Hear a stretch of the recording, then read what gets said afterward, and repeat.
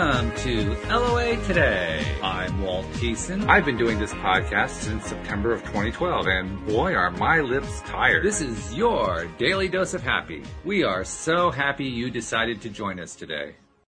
Indeed we are, and we're especially pleased that we have a special guest joining us today. Her name is Christine Handy, and Christine has quite the resume, let me tell you. She's been a model for many years now. She's currently attending Harvard to get a master's degree. She's a breast cancer survivor, and she's done a lot of work in that area.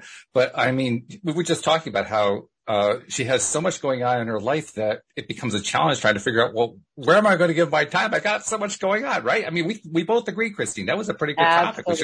We should start there, I think, because that's we're constantly dealing with the question of what are my choices now? What am I going to do right now? I mean, like when you're answering that question for yourself, how do you go about that?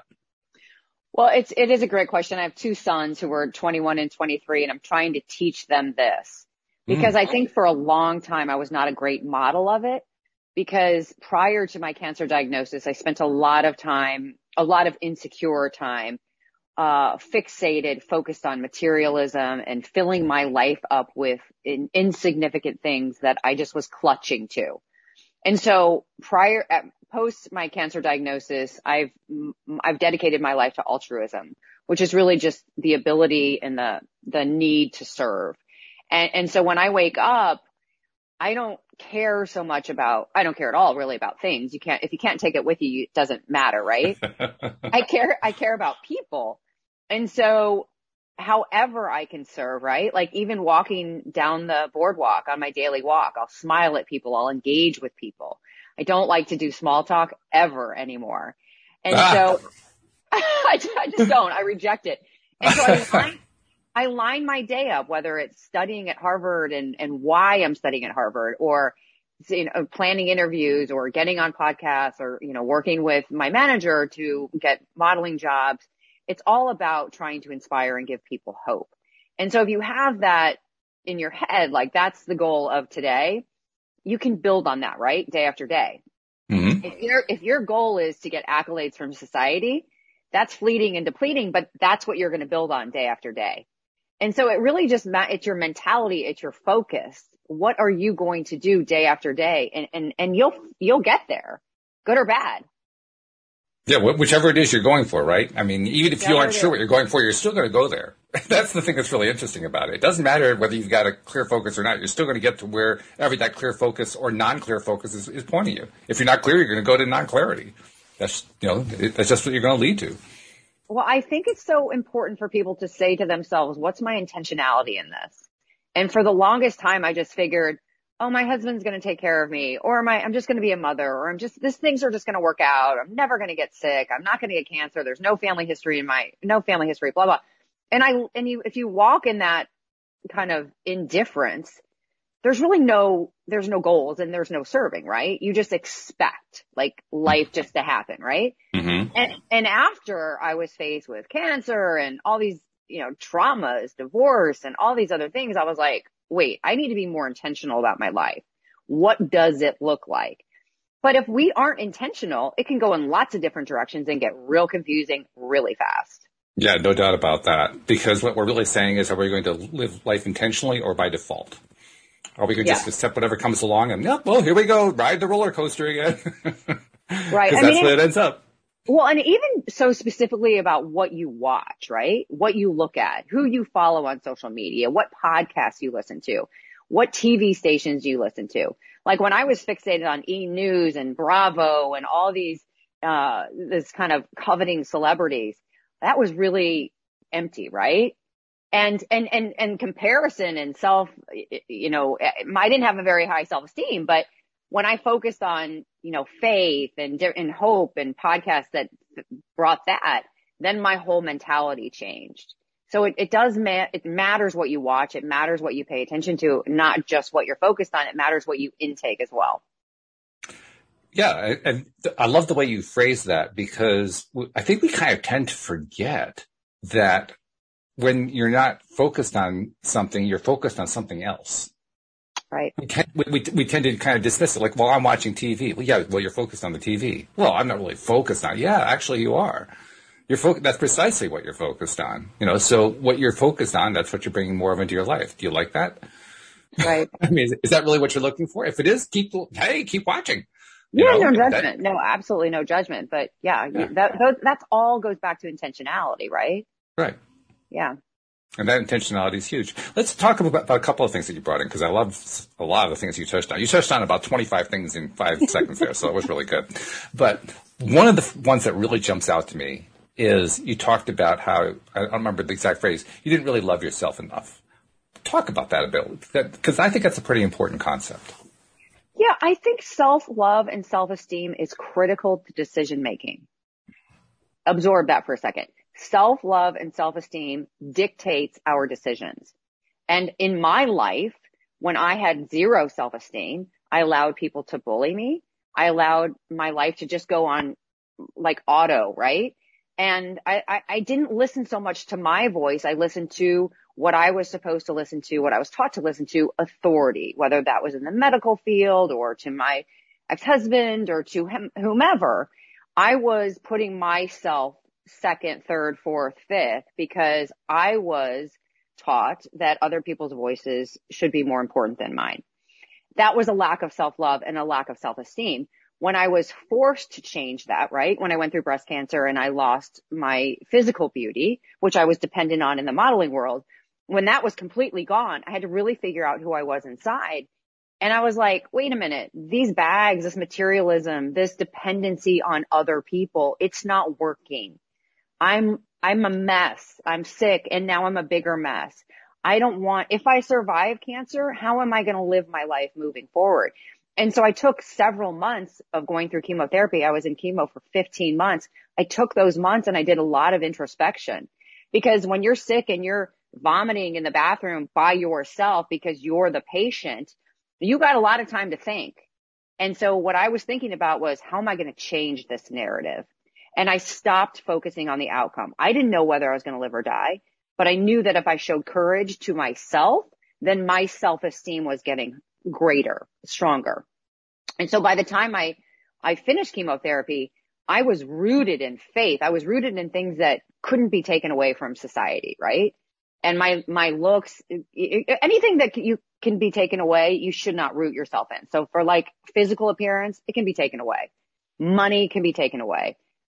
Fame, fortune, whatever, it can all be taken away. If we focus on that and it can be stripped away, your self-esteem is going to go with that. And so I just changed the way I saw my life. I changed who I was inside. I changed my perspective and my focus, and I developed a different muscle, and it was called self-esteem. I had never known that before. And so at 42, I had an unstoppable self-esteem because I trained myself to do that. That's a huge thing. I mean, it's amazing too. Well, I shouldn't say amazing. It is consistent. Let's put it that way. It's very consistent. The stories that I hear from so many people who have been guests on the program or co-hosts on the program over and over and over again, they tell the same story. It's a different set of details, but it's always the same story. I crashed. I burned. I had this horrible experience. I never want to live it again. And in that experience, I learned about strengths that I didn't know I had. I ended up growing those strengths, and those strengths serve me to this day. That story has played out over and over and over again. And one way that I like to summarize that, and you tell me if you think this fits you, is you decided to spend more time paying attention to what was important to you and less attention to what wasn't important to you. Yes and no, because the things that I thought were important to me were my external beauty. What I thought was important to me was money and stuff. Those things ultimately were not important to me. And when I figured out that who I was and how I could serve and how I could use my story to help other people, that those things were important to me, then I made that shift, right? But it really goes back to that focus. What do you think is important to you? But you got to take the time to figure it out. It's so easy just to be in this world and watch the news and watch the celebrities and all these other things and feel like that's your model. That's not my model anymore. And that's not my measure. So there's a big difference. There's a huge difference there. And I like the way that you distinguish there, that you're basically distinguishing between what you used to think was important and what you later became convinced really was important. In other words, you changed your thought pattern. You changed your preferences. You changed your priorities. And like you said, that takes some focus. It takes some attention. It takes a lot of attention. It takes a lot of courage too. Yeah. It takes courage. It takes a conviction that you really do believe, or that you really do, well, that too, it does require the belief, but it also requires that you really do trust that you deserve to have the life you're really looking for. You don't have to be stuck in, whatever the conventions of society are. You can go for what's important to you. Because that's the question most of us don't ask. That's the self-esteem part, right? Right. Yeah, exactly. And to be honest with you, when I went to college, I went to SMU, Southern Methodist University in Dallas, Texas. Mm-hmm. It's a great school.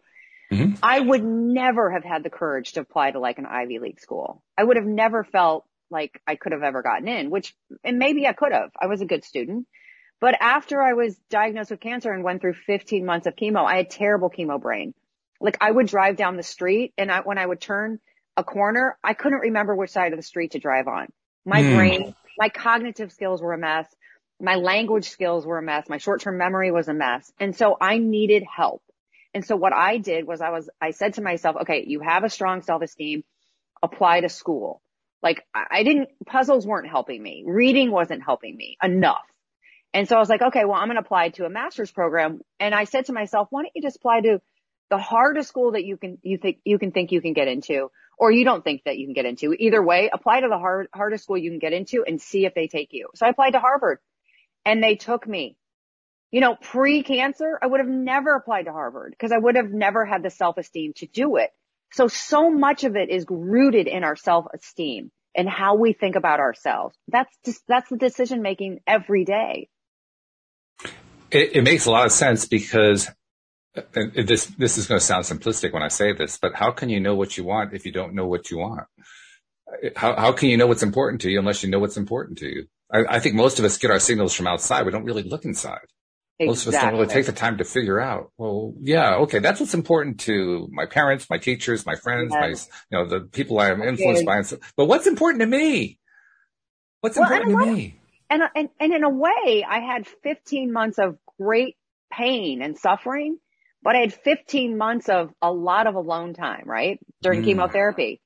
And so I can look at it two ways, right? I can look at the trauma part, which often I do, but I can also look at the invitation part to get to know myself. And so that 15 months of a pause, that season of illness, that brought me to where I am today. Yeah, that's that same story that I hear over and over and over again. I went through this terrible thing. I never want to go through it again, but boy, did I get a lot out of it. It's just incredible how that happens. Well, I'm trying to share my story so that people don't have to go through the terribleness and they can learn that the materialism and the outside accolades, and you got to work on your self-esteem every single day. It's like a muscle that we don't use. Use it. So let's talk about how to do that. I mean, you certainly have your own ways that you've developed your own self-esteem, starting with when you first got the cancer, really. So what have you done? What's been most successful for you? Well, I remind myself constantly that if it can be taken away, I should not be meditating on that or focused on that. And that means external beauty. And that means materialism. That means other people's opinions of me. And so I focus more on faith and the belief that I can do things to help the world. And so I listen to the voices in my own head. Like when I was prior to breast cancer, I used to tell myself all the time, you're not worthy, you're not lovable, you're never going to get that modeling job because you're not pretty enough, you're not skinny enough, you're not young enough. I mean, I was like a massive disruptor tape going off all the time. And then I was diagnosed with cancer and I was like, oh gosh, like my friends are never going to show up for me. My family is going to be so burdened by this. I should just quit. Who's ever going to come and help me? And that tape started to go off. And then when people started to show up for me, I was like, what do they see in me? Like, if my hair is gone, what could they possibly see in me? And I had lived a very transactional life. Like the modeling world is very transactional. If you do this for me, I will do this for you. And so I thought that's how life worked. And so when I was in the depth of my despair and telling myself I wasn't worth any help, that didn't get me very far. Like I was stuck in this pain and this duress. And who would have blamed me, right? But I had to get out of that. And I was the only person that could get me out of that. I could not depend on the doctors. I could not depend on the outside accolades. I couldn't depend on the materialism. I had all the shit in my closet and I was like, this isn't helping. And it was a bummer. But I finally started talking differently to myself. And I would say to myself, no, they're showing up because you have value. Even in the beginning when I didn't feel it, I started to say it. And then I put a picture of myself as bait, like a child in my bathroom and in my living room. And whenever I walked by that picture, I would say, I'm going to protect you. I'd talk to that picture. And then I changed what I was listening to. So instead of turning on E! News and being like, oh, look at those beautiful celebrities in those beautiful gowns, I never watched it again. I watched documentaries. I put on Oprah's Super Soul Sundays. I put on podcasts that were uplifting. I put on faith-based podcasts. And so I was immersing myself, my mental state with things that were hopeful, with things that were inspiring me and giving me a different narrative. And so ultimately, I started to speak to myself differently. I started to see things differently, and I started to change my path. Essentially, what you did is you decided to reprogram yourself. I mean, it's kind of a crude way of saying it, but really that's what you did. You reprogrammed your conscious mind, your subconscious mind, your entire experience, which, by the way, is a very effective thing you can do. I mean, I've done it. I know lots of other people have done it. It works, folks. It really works. You can reprogram yourself. You have to make some substantial change to do it. Like you say, you have to change your habits, your viewing habits, your thinking habits, your doing habits. You have to change all of it. But you can reprogram your mind, and it's pretty cool. Yeah, but I don't want anybody to think it's that simple. It's very hard, and it takes a lot of work, and it takes a lot of time. It does. So don't quit. It's worth the journey. Don't quit. Yeah, absolutely. In fact, that's the whole purpose of the part of reprogram, because you don't just do it once. It's you reprogram and you reprogram and you reprogram and it's like the old fashioned reel to reel tape recorder tapes. Right. Yes. With those tapes, it was possible. I mean, and this is some people didn't even know this. With those tapes, if you were to erase the tape and then, say an FBI agent found it and was trying to track somebody down, they could actually pull the information off the tape even though it was erased. It would still be in there. It would be hard to get, but they could still get at it. The only way you could actually erase it would be to erase it like 50 times. And then even replace it with something else so that it was impossible to get the old stuff out of there. Why? Because you have to keep rewriting the new information on top of the old one until it finally obliterates the old one. It takes time. Of our life. Yeah. Yeah. And the same thing happens with the human mind. Oh yeah. Yeah. It was an issue with early hard drives for computers. Because again, the police or even a criminal, it could work either way, could get a hold of a hard drive and the hard drive was erased and they could still get the data off of it. Wow. Yeah. Good to know. It was really an important thing. So, I mean, literally, I remember reading about this at one point about, 25 years ago, something like that, because my background was IT. I remember how they had actually come up with software that would literally re-erase drives over and over and over again. Wow. In order to make them unusable from the perspective of getting old data off of it. So the same thing happens with our minds. Our brains, the neuroscientists refer to it as neuroplasticity. And that neuroplasticity means we can reprogram it, but you have to be reprogramming over and over and over. You have to keep rewriting it because what's been happening in our life experiences is that we have been getting those same messages. What was it you call them? The messages that kept playing over and over again. Yeah. Well, every time that they play, they're reinforcing on the neural pathways over and over and over again. Well, if you're going to reverse that, you're not going to do it with just one erasure. Yes. I love that. That's so true. Yeah. That's the way the human mind works. Can I ask you a question? Sure. So you've had a podcast since 2012, which I think is that's a long time for podcasts, right? It's fairly long, yeah. Podcasting Okay. first came along with the iPod, when the iPod was invented and somebody first recorded talking into the iPad and storing it on iPod and storing it on a website. That was the first podcast. But yeah, it was fairly early on in the process. Okay. So have you changed over the course of time because of all the interviews you've done and listened to all the different perspectives? Oh God, yes. In fact, you just hit on one of my favorite themes that I talk about a lot. I love the perspectives. I love that. I've had so many people on the show who I've talked with about a variety of things, all kind of generally related to the overall topic. But I mean, we've gone off in all kinds of directions, and I've learned so much from all those different perspectives, including perspectives I didn't necessarily like. Interesting. I learned and learned and learned and learned. Yeah. And it was actually a motivation behind me starting the podcast in the first place. I mean, I can give you my background quickly in a little 2-second blurb. I had become self-employed in 2002. I'd started a business doing web development, web design for small local nonprofit organizations. The 2008 financial crisis comes along. They all get wiped out of business. So therefore, I'm wiped out of business. Right. Literally, the entire income just disappeared instantly in a puff of smoke. My wife had a gardening business. Gardening is no longer a desired thing when you're in a financial crisis. Her business was gone. So literally, we were wiped out instantly. Wow. And 4 years later, we've been struggling to survive. We were deep in debt by that point, trying to figure out how to turn this thing around. I mean, I kind of restarted the business, but it wasn't like it was before. I mean, it was just a really bad struggle. And I had reached the point where I couldn't even afford to buy a book, let alone a coach. And I didn't know what to do.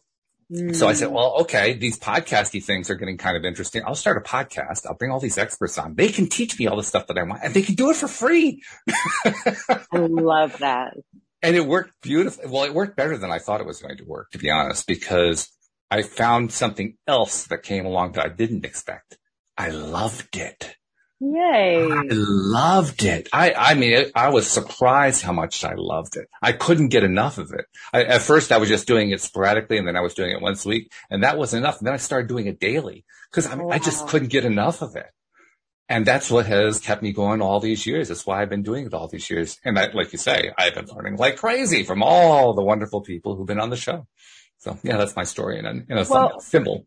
It's so true of what I'm trying to do, which is storytelling. Storytelling contributes to making people feel less alone. And isn't that the goal, right? Sure. We all want to learn from people's, pride and their trauma because we don't want to feel that bad, especially alone. So by sharing all these stories, it's so critical. It's so much better than picking up a self-help book, right? Oh, because yeah. This is real life. These are real situations and real people, and they're vulnerable, and they're sharing the good, the bad, and the ugly. And can't we learn from that? That's beautiful. And it's a connection is what it is. Every single conversation is a connection. And the reason I mentioned that, I personally subscribe to the idea that there are two fundamentally important things in terms of having the kind of life you want to have. The first one we've already been touching on. That is building self-love, self-esteem, self-confidence. The second one is social connectedness, and was one that I dismissed for years and years and years. But I now understand. In fact, I've mentioned this one a few times, but I'll mention it to you too. The positive psychology movement that has been going on within the overall field of psychology over the last 20, 25 years has really produced some amazing results. One of those results comes from Shawn Achor, who's one of the leading spokesmen of that whole movement, if you will. And he did a study while he was at Harvard. It was a Harvard study among Harvard students. Of course.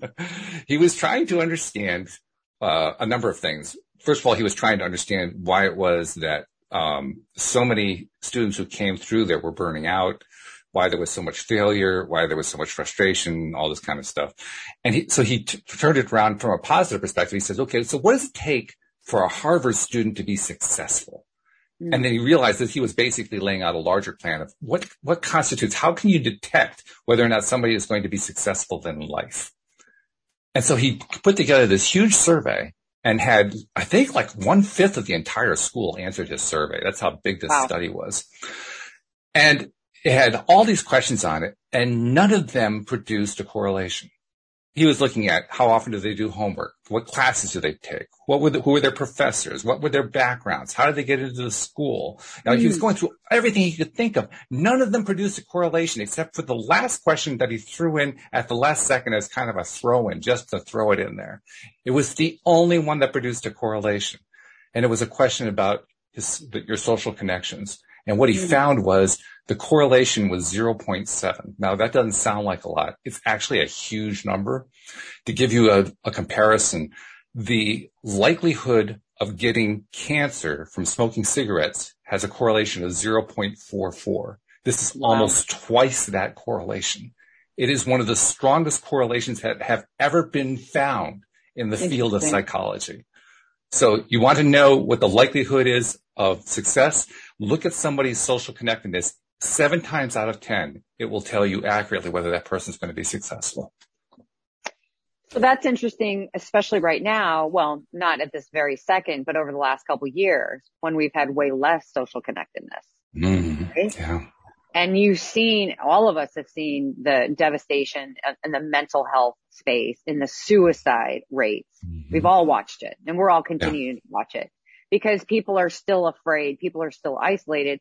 And the reality is we need to pour more into being closer and human connection and human touch. Not, I mean, like over the internet. I'm talking about like being in a community. And I think that that's a real problem for the world right now. Well, I do want to speak in favor of the speaking out, connecting over the internet, because that has provided a way for people to provide some degree of connection, and we can't eliminate that. I mean, I've done all of my shows over the internet, and I've gotten a great deal of benefit out of it. So clearly, you get benefit out of it. But I agree with you. Yes. Certainly, you're going to get much more benefit when you have the in-person personal connection. That's always going to be much stronger. It's like the difference between would you rather have 5 real-world friends or 100 Instagram friends? It's a pretty straightforward question, really. Right. Yeah, it's interesting. Yeah, very interesting. The world of social media is definitely changing the world. It is. And it's like anything else. I could point to, I'm sure you can too, 100, 1,000 instances where social media has produced negative results that we didn't like. It's like any tool. Question is, how are you going to use it? Absolutely. I mean, it doesn't matter what the tool is. The question is, what are you going to use it for? So it's up to you. How are you going to use it? It's up to you. You get to make the decision. I tell people all the time, be very careful who you follow. Yeah. Yeah. And it isn't so much about them. It's about you. That's what I mean. I mean, cause if you're just watching highlight reels from people that only put highlight reels out there, you're going to feel bad about your own life because there's no way you can ever reach that, right? But if you follow people that are vulnerable and share like the good, the bad, and the ugly and the failures as well as the successes, which is more real. Well, that's life. Like there's no highlight reel. Then you're more able to have that connectedness and feel safer in that space. Sure. Oh yeah. You're definitely going to feel safer that way. No doubt about that. Now there is another thing that I want to bring in. I'm curious to see what you're going to take about this, what your take is going to be about this. And that is, regardless of what it is that happens, regardless of what we experience, of what we're exposed to, what is, shown to us through social media, television, whatever else, we get to decide how we're going to respond to it. And we get to decide how we're going to feel about it. And the reason I mention that is I understand completely what you said, and I certainly validate what you said. But by the same token, two people can look at X, whatever X is, and have 2 entirely different experiences with X. Absolutely. It just depends on how they're deciding to think about it. So once again, it comes back to what's your choice? What's your preference? How do you give your attention? What are you giving your attention to? How are you valuing it? Are you valuing it into your benefit? Are you valuing it to your deficit? And certainly there are going to be some things that are a whole lot easier than others. I mean, right. And I think everybody can say, wow, I love flowers. Well, everybody loves flowers. Let's put it that way.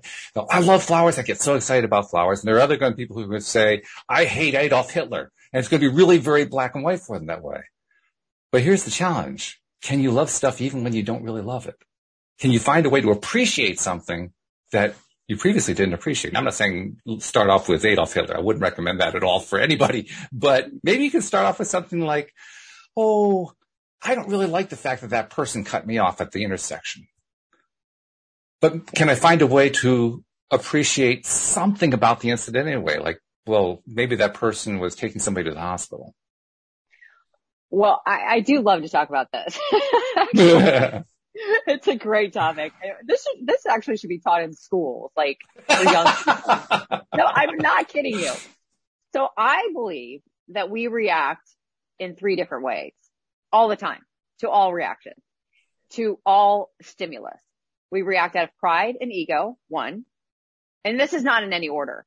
We react out of malice, or we react out of compassion. Those are 3 ways that we react to circumstances, life, and those are the choices. Now, if you have not worked on your self-esteem, self-work, you might have a propensity to react out of pride, right? Like, oh, that person is living a better life and poor me and all this other stuff. And you might take things very personally. That's living a prideful ego life. If you react out of malice, then you're like, okay, well, this person hurt me. This is more personal, right? This person hurt me, so I'm going to get them back. But if somebody cuts you off in traffic and you react out of compassion, you're like, well, that person probably needed to get there before me. So if you're constantly, at least in my mind, if I go through my day and say to myself, okay, I'm going to react out of pride, malice, or compassion, choose wisely, then my day is usually more peaceful because I'm constantly choosing compassion. Right? Yeah, I see what you're saying. Sure. I think I might choose the word love instead of compassion, but I think it's the same basic idea. I think about in terms of, what's the loving way to think about this particular situation? What's my best way? Because I really believe that it's important to transmit love, and we just do it just by focusing on it. Yeah. But nevertheless, I think we kind of skip over it. We have a tendency we tend to skip over love a lot. It's like a regular portion, because especially when we live a life by default, because we're just reacting to whatever's coming along. So we forget about love, because most of what comes along, especially when we focus on the stuff we don't like so much, we tend to get more of that. So we just forget that there's even anything to be loving out there. Love, what does love have to do with it? Isn't there a song to that title, right? What does love got to do with it? Well, and I think the world we live in, it isn't meditating on love. It's meditating on pain. It's meditating on war. It's meditating on prescriptions. It's meditating on wealth. It's meditating on celebrities. It's meditating on all these things that we shouldn't be meditating on. We should be meditating on love. We should be meditating on peace and community and cheering each other on instead of tearing each other apart. But individuals, we all have a voice, right? And we can be doing those things. And hopefully collectively, like you and I and other people that are trying to do this thing called give people hope, storytelling, and put it out into the world, hopefully our collective voice becomes bigger and bigger and bigger, and there's more dramatic changes. Because if you turn on the TV right now, or if you turn on the news, or if you go out into the world and you look around, it can be pretty frightening. So it really goes back to what you're meditating on and what you're putting out. And like you said, it's about love. It really is.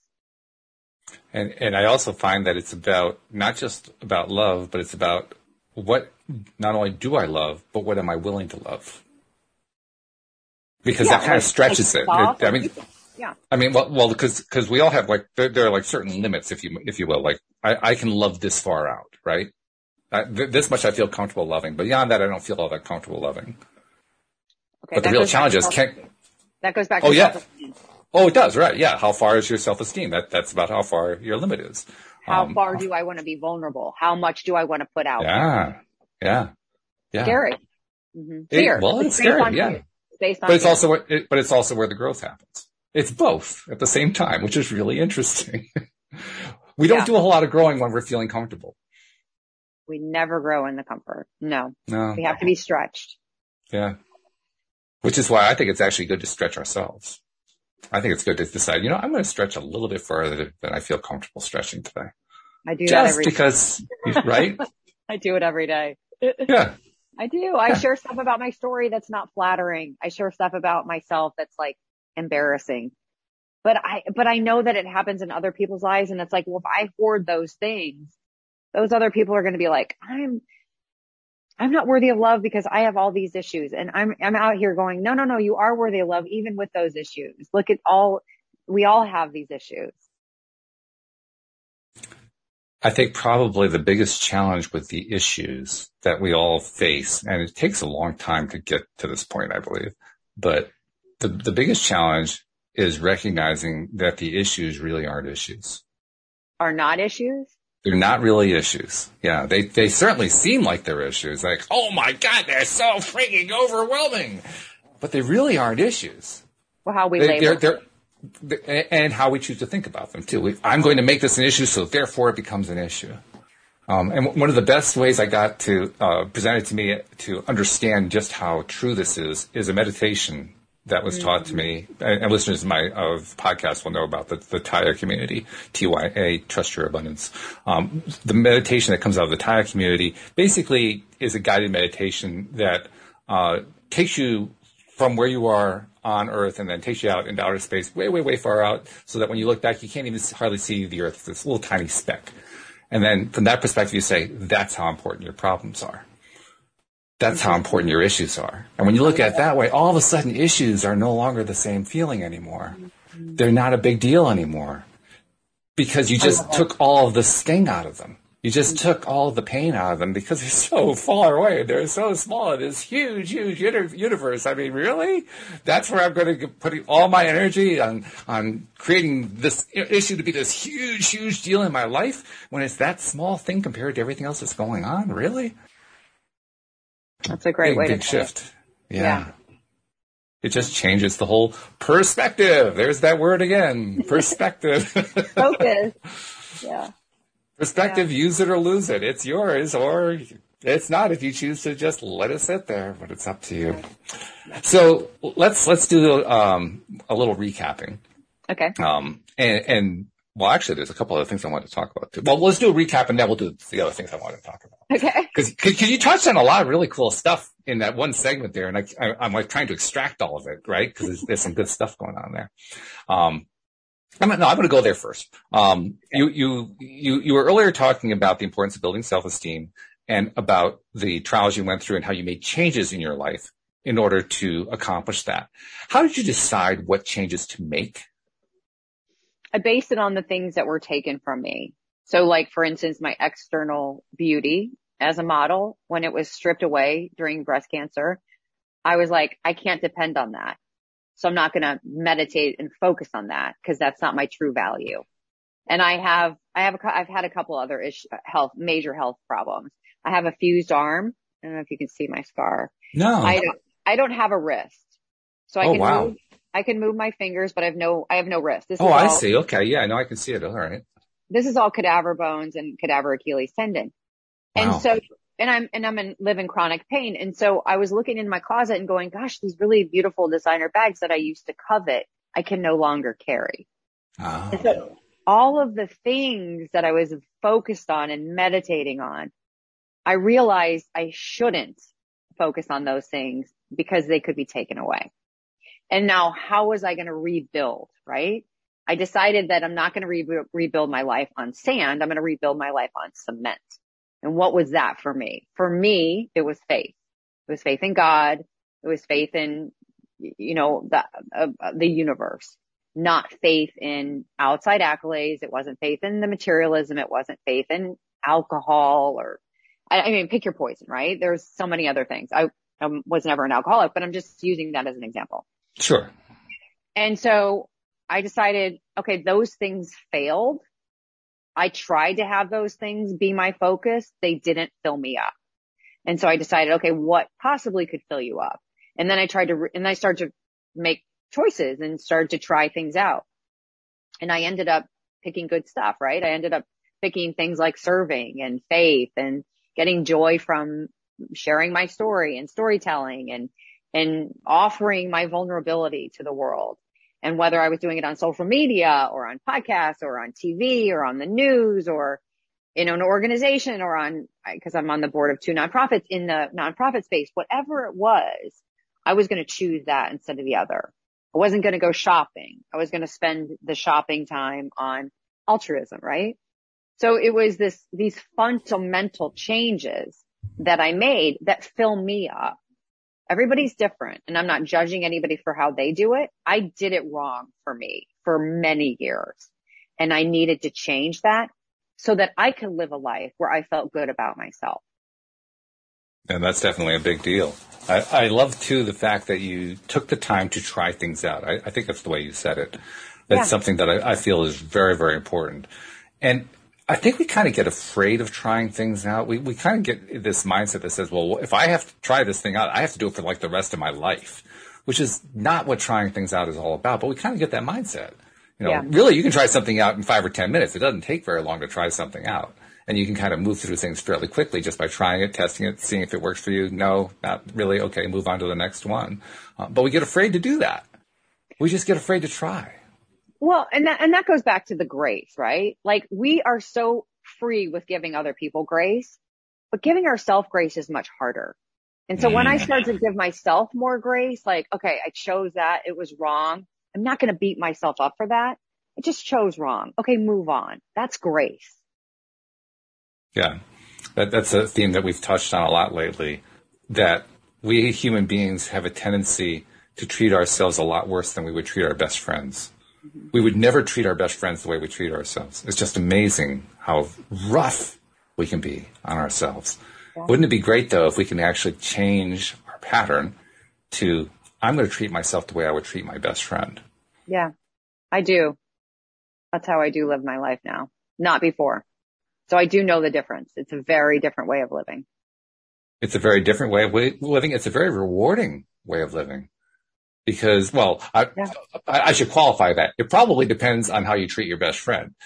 I mean, it is possible to treat your best friend in a rather, rude and offhand way. And there are people who've done that. By the same token, if that's still better than the way you're treating yourself, it's an improvement. Yeah. Exactly. These things are relative, right? Yes, exactly. Yeah. And that leads to another thing I wanted to ask you about. This is a big theme here on the program, and that is instead of trying to take large steps, taking small steps. I'm wondering what you think about that. Do you think that's a good idea? I think large steps are risky, and I think personally for me, I try to take smaller steps just out of self-survival. And I think people that take large steps can have great profit, not necessarily like financial profit, but just in general, great success. That's a little risky for me, but it depends on your personality. And listen, I think that failure is a good thing. And so if you make giant steps and you fail, or you make small steps and you fail, it's still going to help you in some regard. But I personally try to make smaller steps these days. I think it's actually very wise. I really do. Because I think we tend... You can't do that. Yeah. Some people need to take great big strides. That's fine. Nothing wrong with that. Yep. I just think most people will get more out of taking smaller steps, because if you take a whole bunch of smaller steps, you're going to win a lot more often. You're going to get where you want to go to a whole lot more often. Unless you're really, really good at taking a large step and getting there, you're probably going to start getting kind of frustrated fairly quickly, because you're just not getting where you want to go. And burnout. Mm-hmm. Yeah, right. Burning out, and the larger the step, the faster the burnout. That's the other part. Yeah. Whereas this idea actually came from one of my co-hosts. His name is Daniel Mangena, and he wrote a book called Money Game.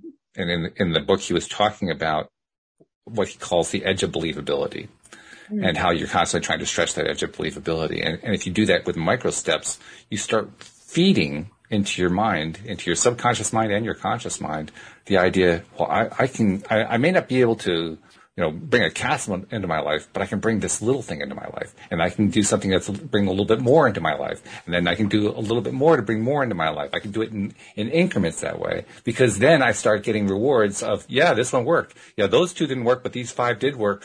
This is working. I'm actually getting somewhere. I'm making progress. And the more progress you make, the more you can stretch out that boundary a little bit further. That edge goes out a little bit further, a little bit further, a little bit further, until suddenly you're nowhere near where you started. You're way far away from there. You've made all this progress because you took those little micro steps. Micro shifting is what he calls it. Yeah. Micro shifting.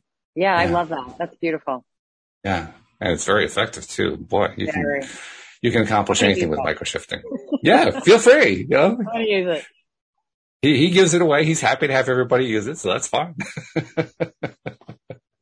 Let's also talk about how do I want to say it? The importance of not just loving yourself, but celebrating yourself. It's critical. I love this topic. I'm my biggest cheerleader. Like, you can tell I'm even getting excited about it. Like, if you guys are listening to this, you should watch the video because you could see me. I got my hands in it. I got my head involved. I have to be my biggest cheerleader. If I'm not my biggest cheerleader, who's going to cheer me on, right? I have to believe in myself before other people believe in myself. But I do that with other people. I cheer people on. I don't understand the mentality of coveting things. Like, I'll give you a stupid example. Like, for women, sometimes we find great nail stylists or hairstylists or somebody in self-care, right? And then a lot of women hoard it. They're like, oh, I can't give you out that number. I don't want to share that because, maybe your hair will look as good as mine. That's the opposite of the mentality that I preach. I'm like, here are my contacts. Here are my resources. If you can, benefit from them, here you go. Because I want other people to succeed. I want to cheer others on. There is plenty to go around, but so many people have this mindset of fear and of if somebody else gets it, it takes it from me, right?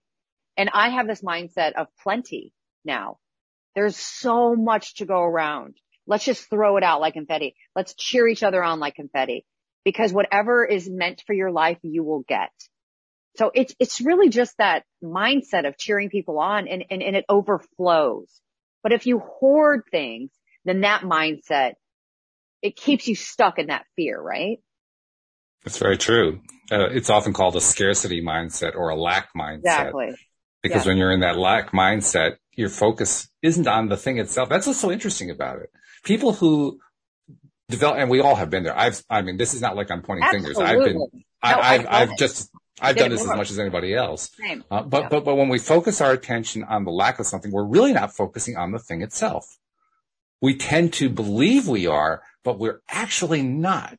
For instance, we tend to think in terms of what we think are opposites. We think that the opposite of love is hate. We think the opposite of up is down, and so on and so forth. But really, those aren't opposites. The opposite of love is a lack of love. The opposite of up is a lack of up. The lack of east is the opposite of east. East and west are not opposites. It's east or lack of east that are opposites. And it's lack that's the opposite of whatever the thing is. And when we change our mindset around to that's what real opposites are, then it becomes very easy to say, okay, well, I want the opposite of lack. What do I want? I want thing. What's the thing? Now I have to change my whole way of thinking about it. I can't think about it in terms of not having it anymore. I now have to think about it in terms of what it is and what I like about it, and what I enjoy about it, and what I feel good about it, and all that kind of stuff. And that's when it starts coming into my life. But the more that I stay with, I lack this thing, guaranteed I'm not going to have it. Absolutely 100% guaranteed. So that's maybe more like the universe isn't going to give it to you because you're staying in that lack. Is that what you mean? Right. Exactly. Yeah. So the exact same concept. Yeah. But boy, it took me 55 years to learn that one. I'm not kidding. It took a long time to learn that one. And there's many people who still haven't figured that one out. Yeah. And I don't blame them because certainly not what our society teaches us. It's not what our teachers have taught us. It goes against most of what we're taught. Yeah. But it's true. It is. Yeah. It's actually fundamental truth. Yeah, you're right. Yeah. And we are taught to be in competition with each other. I totally agree. Oh, yeah. Yeah. Yeah. And what's so interesting is there's no need for it. It's a terrible. It's not like you have to be opposed to it. It's just that there's really no need for it at all. There's really no. Mm-hmm. No. Good for you. It doesn't have to be there. It can just be, what do I like? What's important to me? In fact, it's become one of my favorite questions. One that I'm asking more and more as I talk to people here on the show and outside in my life. Some people, we'll run into somebody who's going off on a rant on something, right? And they're just going on and on about how terrible this is and how horrible that is and blah, blah, blah, blah, blah. And if they stay on that for a while, I'll say to them, yeah, okay, but what do you want instead? Mm. And then they'll try to define it in terms of, well, I don't want any more of that stuff. No. Don't define it in terms of what you don't want. What do you want? You take all you're not allowed to make any reference at all to the thing you don't want. Now, tell me what you want. And that kind of stops the brain for a second. Yeah. Like the because you can't do it the way you used to do it. You can't think about it the way you used to. You have to come up with something new. Right. Which takes some work. Good for you. But it's also healthy. You're shifting perspectives. I love that. Yeah. Yeah. Well, not just me, everybody is. At the moment that you ask that question, the other person's thinking they're changing their perspective too. And it's not that I'm changing their perspective. Yeah. They're changing their perspective. Right. Just because they're choosing to focus differently. You're initiating it. Yeah, I kind of get a little bit of a kick, but they could also ignore me. They could turn to another program. They could, turn to a different conversation. They could choose not to pay any attention to it. It's up to them. That's true. Completely, the ball is in their court. It's up to them entirely. All I'm doing is just say, hey, you might want to look over there. Good for you. I love this kind of conversation. That also reminds me of something else that has become really important to me. And that is, I am no longer interested in trying to change anybody's mind. Because first of all, I recognize that I can't, ultimately. Yes. I really can't, Yeah. And by the way, I tried for years. I mean, and I was like the contender. I would contend with anybody to get you to change your mind until I finally realized that it doesn't work. It never works. It's like a failure rate of 100%. Yeah. And when you finally recognize that, it is a fight. That's exactly what it is. Yeah. Mm-hmm. It's constantly living in fight mode. Yes. Which is not very healthy for the body, by the way. It's very unhealthy for the body, but it's also exhausting. It's mentally exhausting. It's emotionally exhausting. It's physically exhausting. And you don't get any benefit out of it. Right. That's the part it continues to blow me away. There is no benefit at all from being in that fight mode. So I finally learned my lesson and said, okay, I'm not going to fight anymore. I'm not going to try to change anybody else's mind. All I'm going to do is speak my truth and, hey, it's up to you. The ball's in your court at this point. I did what I could. Hey, Yes. Wash my hands of it. It's up to you now. I did what I could. Good for you. Yes. Yeah, I love that. I think it's important. So, okay. I think we should get to some degree of summing up here because there's so much we've been talking about here and we got to kind of tie all of it a little bit together here. So you're on a mission.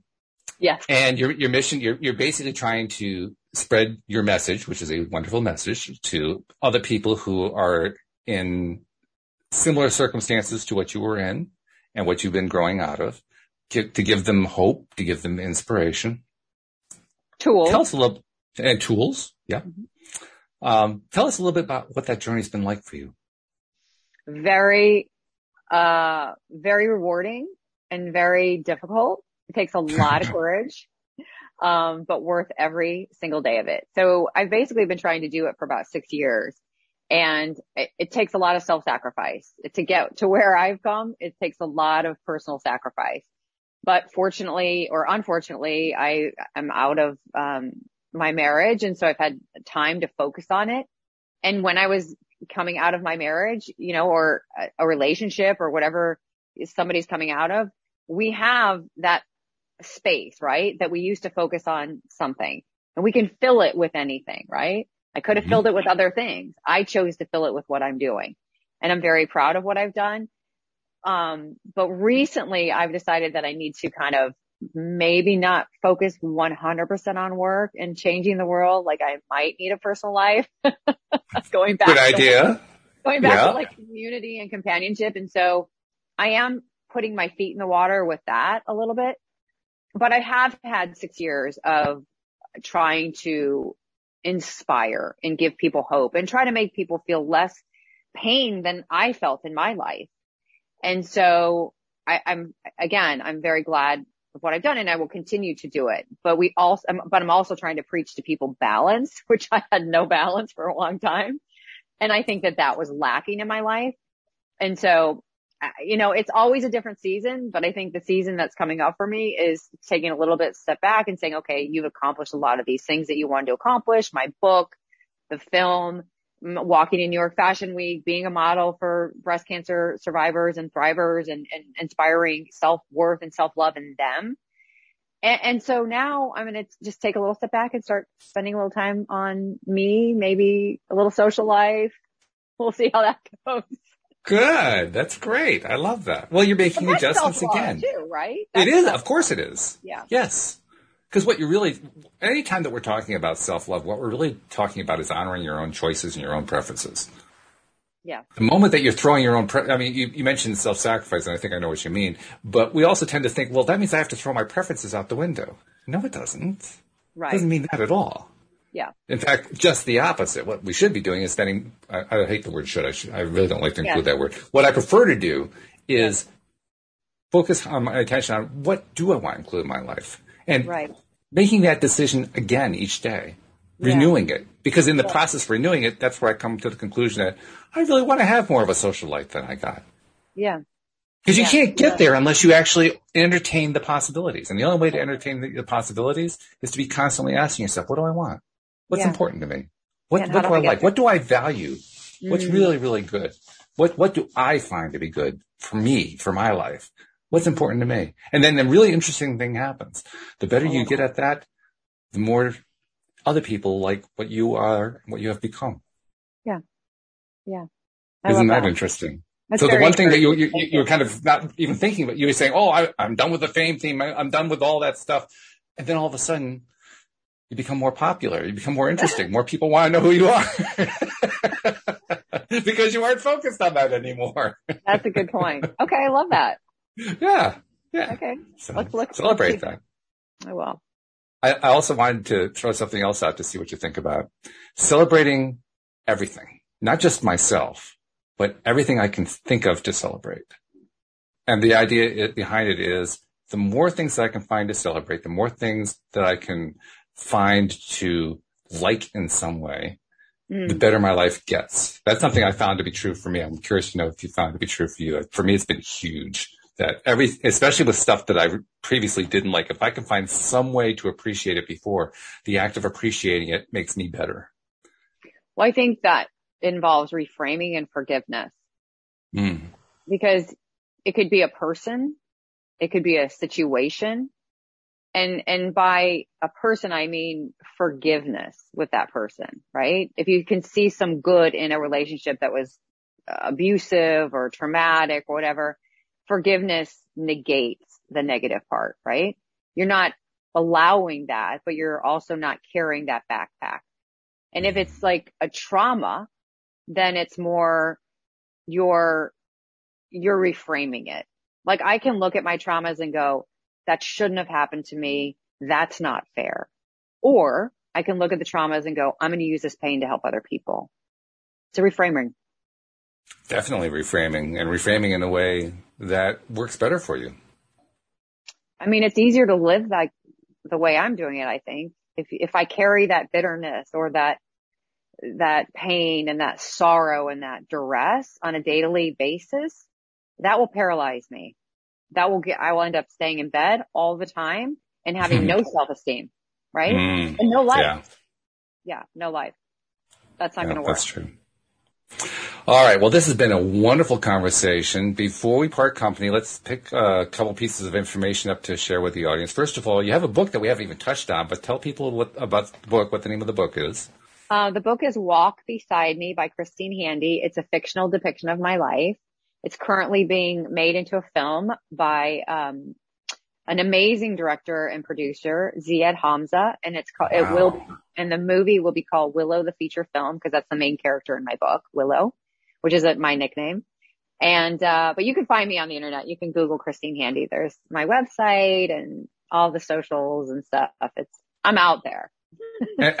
You told me before we even started that you had this film being made from your book, and of course it's completely slipped my mind. I'm thinking, oh my God, we could have been talking about that for the last hour. That would have been great too. That's exciting. Boring.